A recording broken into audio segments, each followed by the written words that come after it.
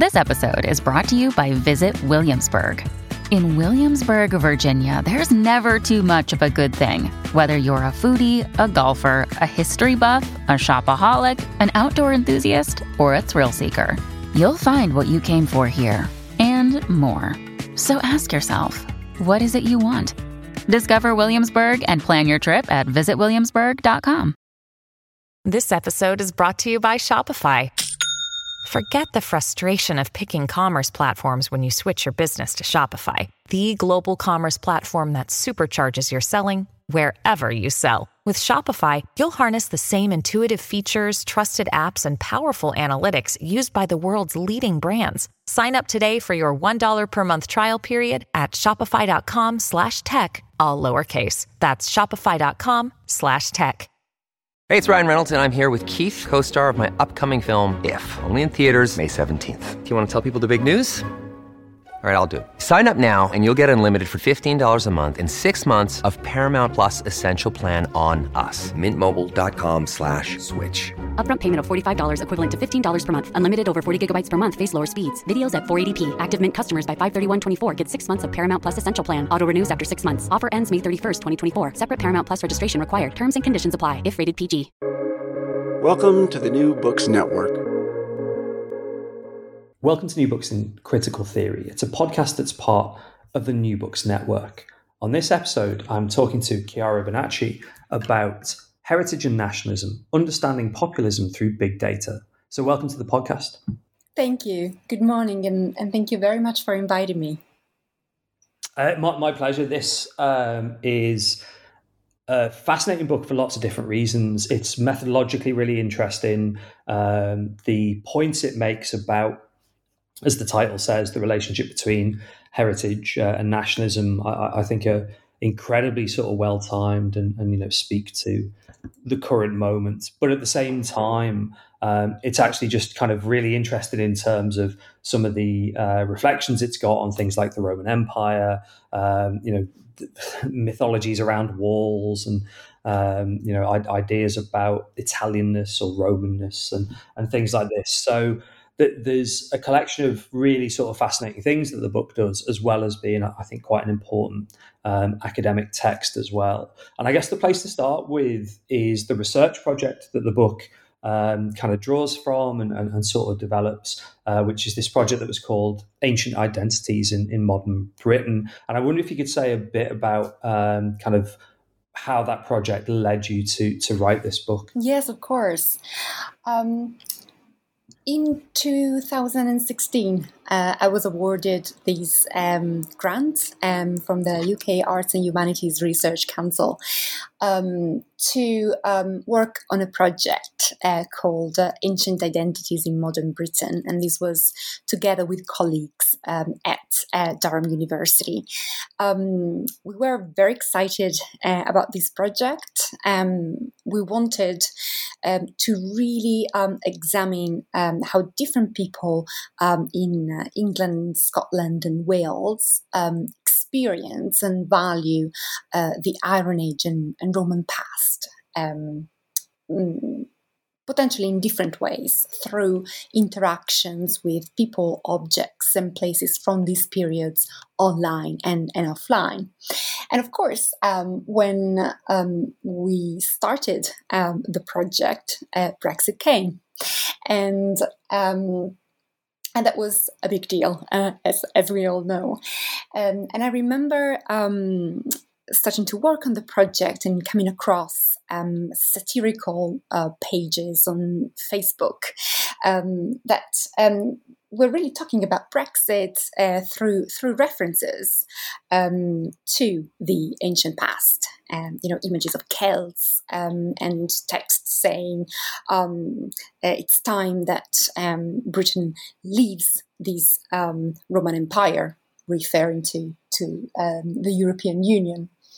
So at that point, the idea came to develop a strand of this research that was looking specifically at how people leverage the Iron Age Roman and early medieval past to discuss political issues in the present, and particularly how they use it when they want to support or oppose populist, nationalist discourse.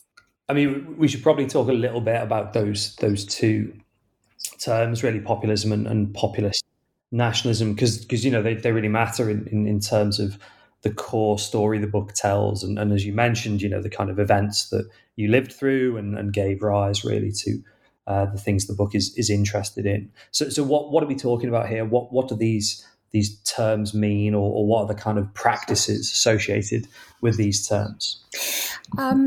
Yes, populism and nationalism are two huge concepts that are rivers of literature that have been written to discuss what they are.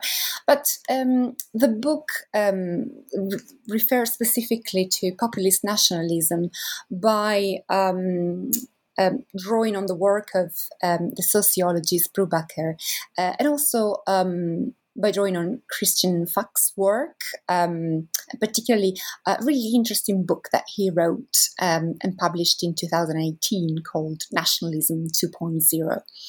So populist nationalism in the book is understood as that kind of sentiment and discourse that works to exclude specific groups of people. You could say both horizontally and vertically. Vertically because it creates divisions between us, the people, and them, the elite. But also horizontally, for example, because it excludes outgroups on the basis of things like religion or culture, ethnicity, etc.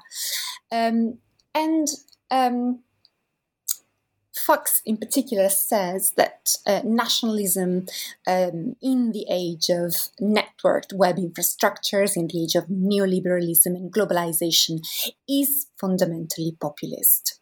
It has cultural, economic and political dimensions, and it divides between and creates divisions between in-groups and out-groups in order to defend what he calls the idea of our country, our economy, and our way of life. You sort of hinted at this already, that sense of defending our country, our economy, our way of life. At first would seem to be sort of kind of removed from classical civilization and kind of discussions of the historiography of Rome and stuff like this.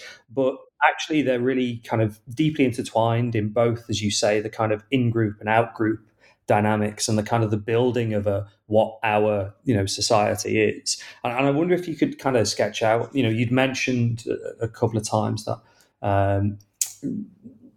references to things like Rome and the Roman Empire in Brexit, but what is the sort of relationship between populist nationalism and then heritage and archaeology?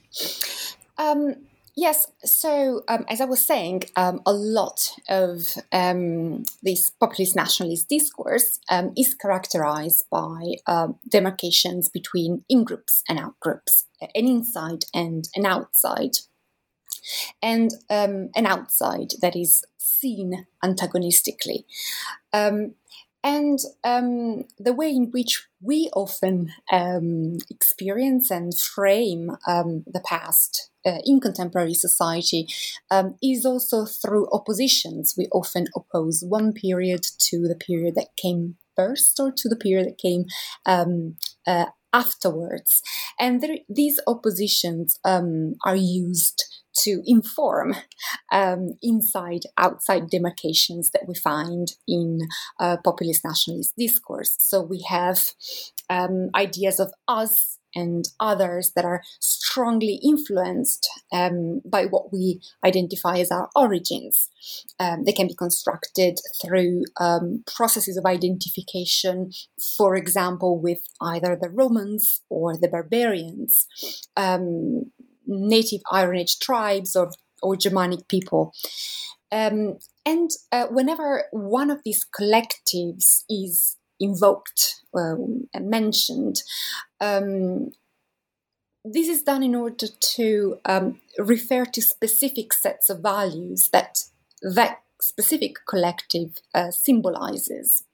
And these values can vary very much from one person to another. And often they can vary also within the same individual conscience.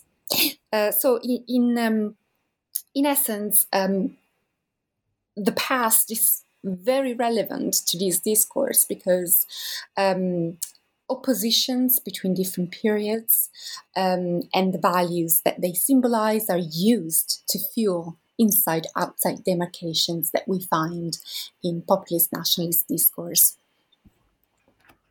We're going to hear a bit more about those when we do the kind of core case studies of the book from Italy, Britain, and the US as well. But before that, the other big thing going on with the book is methods, and this idea of not just kind of digital heritage, but digital methods to engage with, these, as you've sketched out, really important contemporary debates about heritage, archaeology, and the past. And I wonder, I guess, kind of like, not just what were the methods, what kind of big data approaches did you use, but also kind of why were you interested, or, why was kind of, digital approaches that the right sort of or set of methods for you to get into these tricky questions about populist nationalism in the past? Big data approaches in heritage, and particularly to look at heritage experiences and heritage values, have not been used very much up to now. And this is partly because very often heritage researchers tend to have a background in the humanities and tend to lean towards more qualitative approaches. But for this specific study, it was really important to integrate more qualitative kinds of analysis, content analysis, with data-intensive kinds of analysis that drew on large volumes of big data. So it's in total about 60 million data points were analyzed. And why?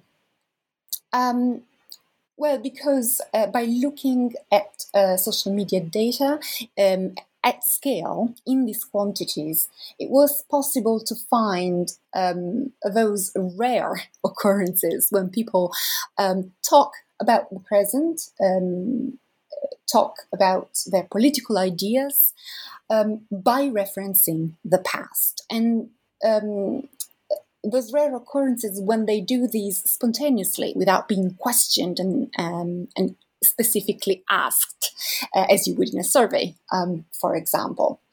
And this was really important in order to inform the kind of study, the kind of research that I wanted to undertake.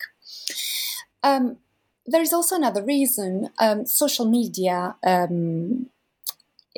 are very much the spaces where populist nationalist discourse is expressed. Of course, not the only spaces where you can find it, but spaces where you can indeed find it. And this is because they are spaces where politicians, political parties can voice this kind of discourse, and people can respond. They can voice their concerns, what they feel is oppressing them, the kind of political futures they hope to see happening. And politicians, again, can respond to grievances. They can respond to whatever large numbers of people are expressing on their pages. So, as Gerbaudo, a sociologist, says, there is almost an elective affinity, you could say, between social media and populism for this reason. So how does it work? This, as you say, relationship, this sort of elective affinity, and these platforms. You've got these three kind of case studies, which are sort of similar but different, and have different kind of dynamics. Before the book sort of later turns, I guess, to a broader reflection about the meaning of these case studies. So if we start with Italy and the 2018 Italian election, I mean, this sounds kind of flippant, but it's like you'd sort of expect things like the Roman Empire to sort of be, possibly used by right-wing or, Italian populist parties, because at least there is, I suppose, that national history there. But as you kind of get into it in the book, there are very specific things that come through. It's not a discussion of the history of Italy. It's a discussion of things like, Roman imperialism, these kind of like mythical, heroic figures. And as you've mentioned earlier, lots of in-group and out-group, lots of kind of border drawing. So what was going on with the Italian use of heritage for populist reasons? The Italian case study was very interesting because what came out of the 2018 election was effectively a coalition government that saw governing together the League, the Northern League, and the Five Star Movement, which were at the time could be defined as two populists and Eurosceptic parties. One more techno-populist and post-ideological, the Five Star Movement, and the other more strongly conservative, more right-wing, the League. So what was possible to see? Well, first of all, I analyzed both the ways in which Iron Age and Roman and early medieval past were leveraged by these parties and their leading politicians. And then I looked at how they were leveraged by their base, so by those who were posting on their public Facebook pages. And what I could see is that in the majority of cases, they were supporting the narratives put forward by the two parties and leading politicians I mentioned. And what was possible to see is that the official Facebook pages of the League and the Five Star Movement and the Facebook discourse of their leaders, so Matteo Salvini and Beppe Grillo, made a very thin use of heritage. So they don't really refer to specific aspects of the Iron Age or the Roman periods. Something that should be said is that in 2013, the League ceased to be a party that was advocating for the separation of the north of Italy from the south. And it was at that point in time that it started to be a nationalist party that wanted to appeal to a national electorate. So in terms of references to the past, in 2013, the League moved from a celebration of Celtic origins, free Celtic origins, to more civilizationalist narratives that linked Christian traditions with broad ideas of Italy's cultural and artistic greatness. And differently, the Five Star Movement defined itself as the national heritage. They presented the movement and their online platforms as mechanisms to shape the national heritage of Italy and any future legacies. So history was made in the now by this techno-populist party, and it was written on some sort of historical historical tabula rasa, so a clean slate. Very different is what happens and what we see with the people who commented on the official pages connected to the Five Star Movement and the League, because these people who, as I said, largely supported the leaders Salvini and Grillo and their parties, expressed populist nationalist discourse in ways that made much more specific references to pre-modern periods. And the Roman world was generally given a great prominence, great importance compared to other periods. It featured mainly through references to the Roman Empire. And the Roman Empire was central to the crafting, the molding of four key oppositions. We see one between civilization and barbarism, one between military force and weakness, greatness and decadence, multiculturality and cultural homogeneity. And then these binaries, these oppositions, were used to shape, create myths of origin, of decline and collapse, and of resistance in a range of combinations.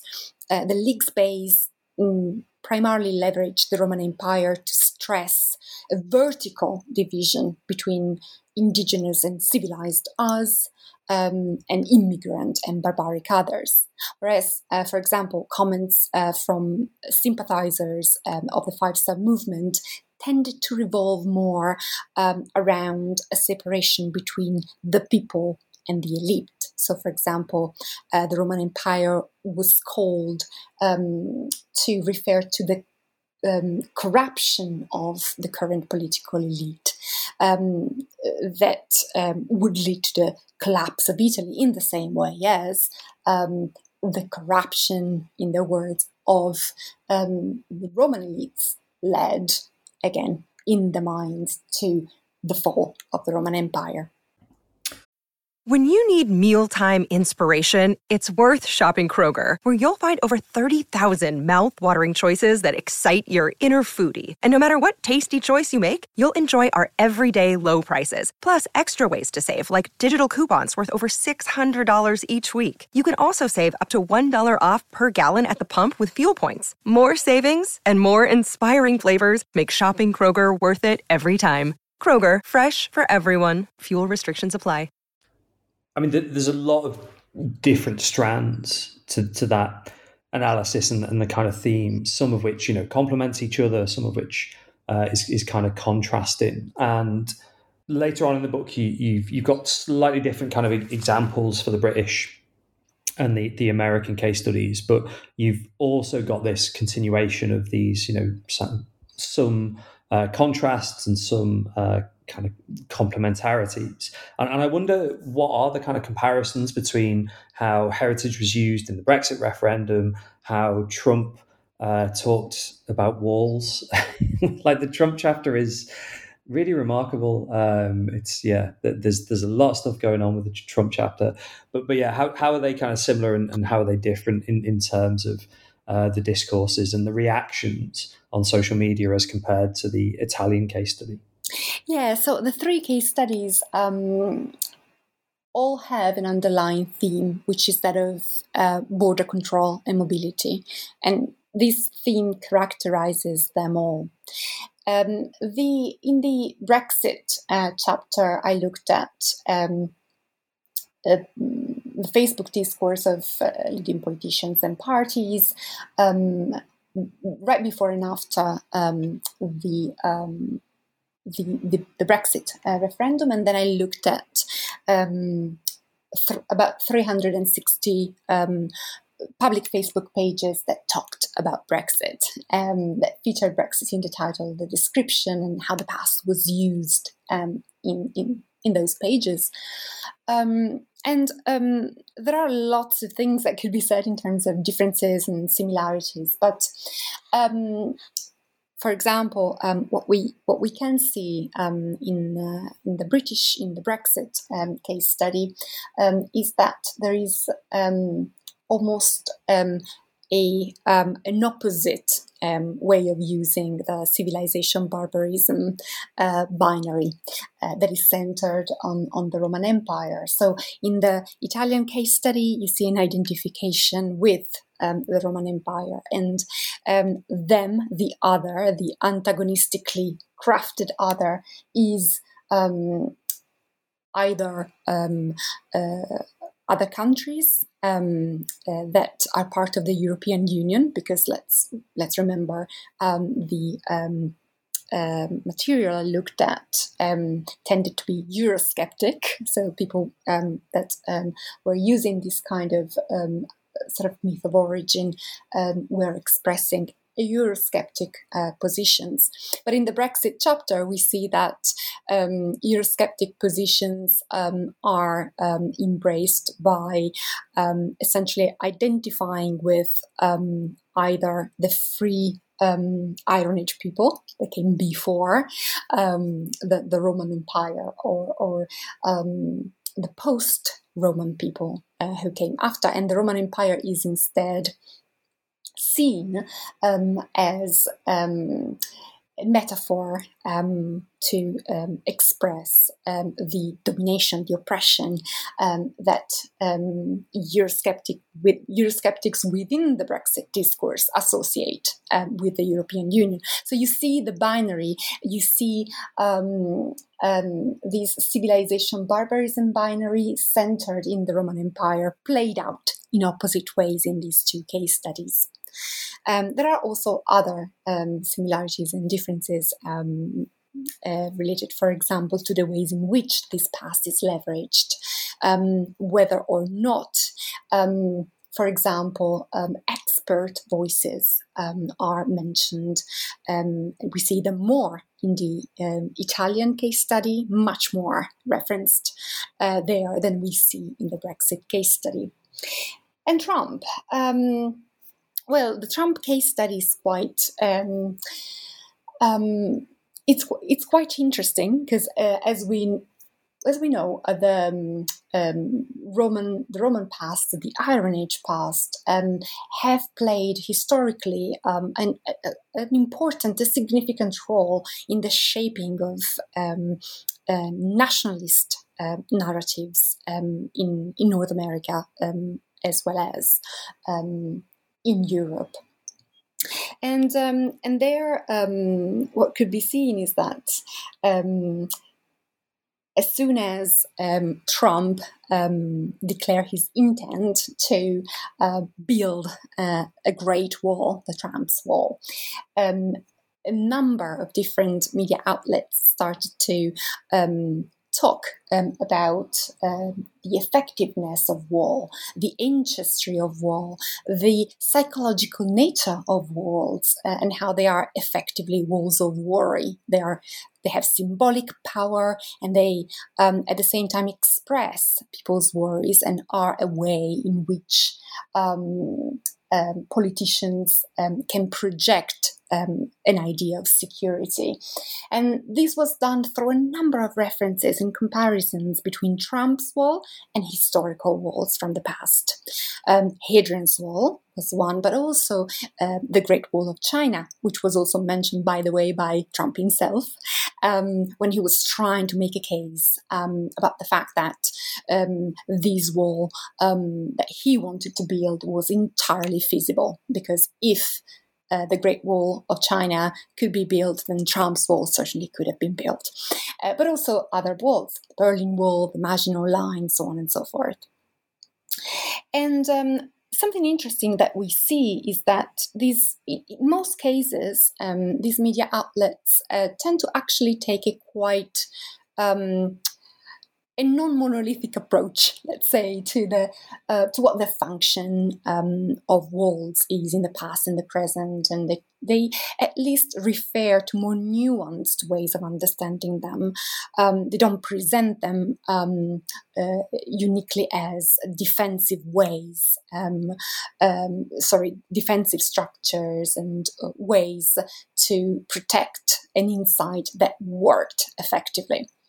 But when you move to Twitter discourse and you see how people in part received some of these media discourse, and in part simply develop discourse of their own, you see a much more binary way of talking about walls in the past and the present, and whether they were pro-walls or anti-walls, pro-Trump's wall, anti-Trump's wall, they tended to talk about the effectiveness of walls and to embrace much less nuanced narratives around what the function of walls actually is.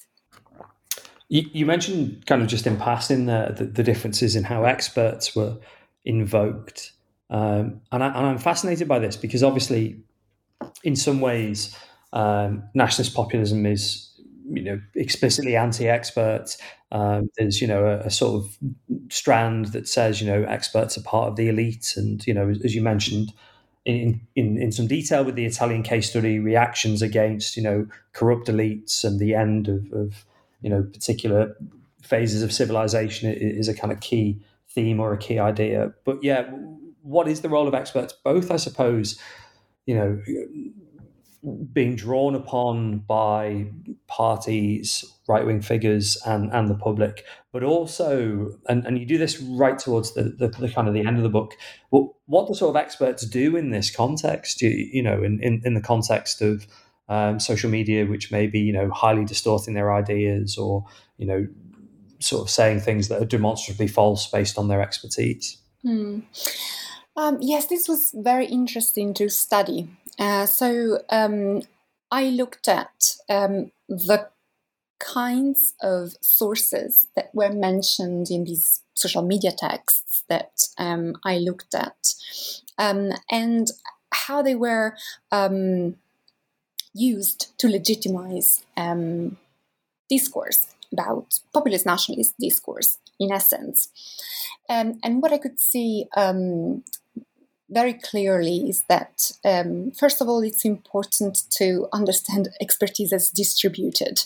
So to understand how and where it featured, because direct mentions of historians or archaeologists were very few. But particularly in the Italian case, there were quite a few mentions of what people had learned at school, what people had read in their school books, and then also mentions of television series, television programs. Schools, education, formal education, and television were probably the most powerful sources of information that were mentioned. And of course, television programs, and those that were referenced directly, were programs where experts, historians, did feature.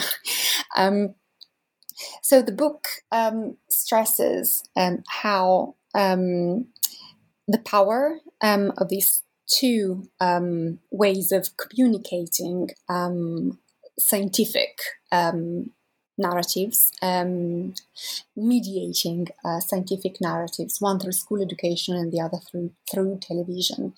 And when it comes to television in particular, there is a detailed analysis of the discourse that is put forward by experts on those programs, and what we find, how we find it referenced by people in social media, and particularly very direct, very emotional accounts relating, for example, to